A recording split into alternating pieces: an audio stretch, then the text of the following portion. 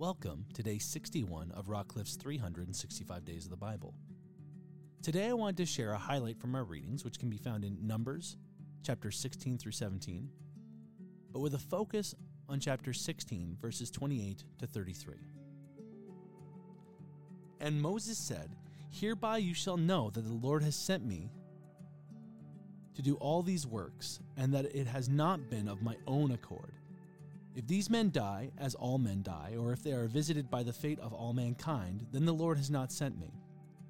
But if the Lord creates something new, and the ground opens its mouth and swallows them up with all that belongs to them, and they go down alive into Sheol, then you shall know that these men have despised the Lord." And as soon as he had finished speaking all these words, the ground under them split apart, and the earth opened its mouth and swallowed them up with their households and all the people who belonged to Kohath and all their goods. So they and all that belonged to them went down alive into Sheol, and the earth closed over them, and they perished from the midst of the assembly. This is a very interesting story that we get across because Kohath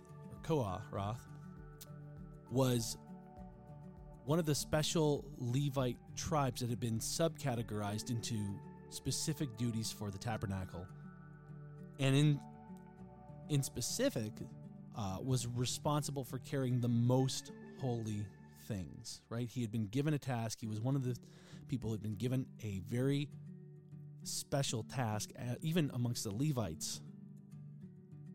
And yet, because, as we talked about yesterday, there had been a judgment on God on the people for their disbelief, there was discontentment. There had been discontentment amongst him and some of his fellow people going, "You're not a very good leader, Moses, and it's your fault that we're not where we're supposed to be." And publicly challenged, and didn't just challenge, but stirred up, we're told, the congregation, stirred up essentially the whole people to rebel against Moses, and did so by bringing forth about 250 who would also seek to oppose their rule. And Moses essentially pleads his case before God, and God tells him what to do, and Moses says, "Let God himself be the judge. You know, if their end comes to them of natural old age or by some other plight that is common to mankind, then it'll be assigned to you. But if in this moment the earth opens up," and then the earth opens up. When you go further down this story, what I haven't read is that Moses and Aaron then plead with God not to completely wipe out the Israelites because of how they've turned against essentially God by rejecting Moses as leader. And they take initial steps to atone for the whole congregation.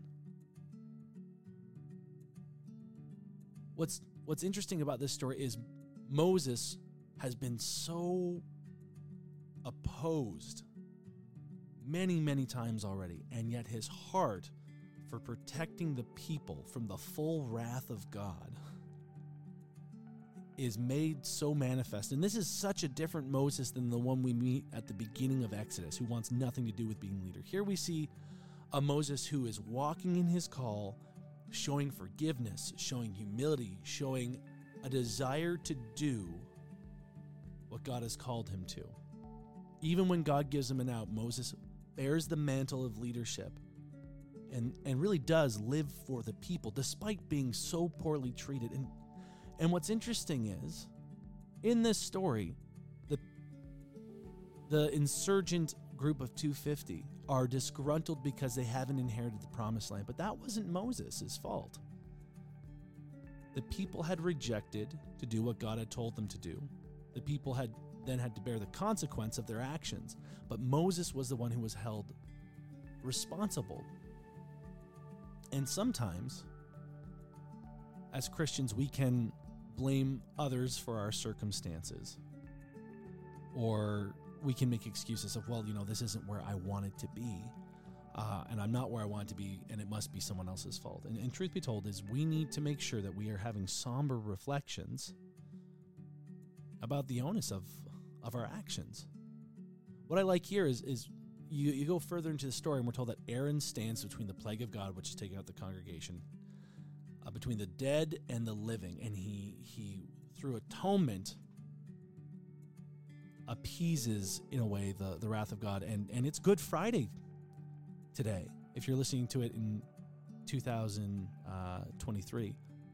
And Christ was the sin offering, was the atonement for us that brought us from dead to life.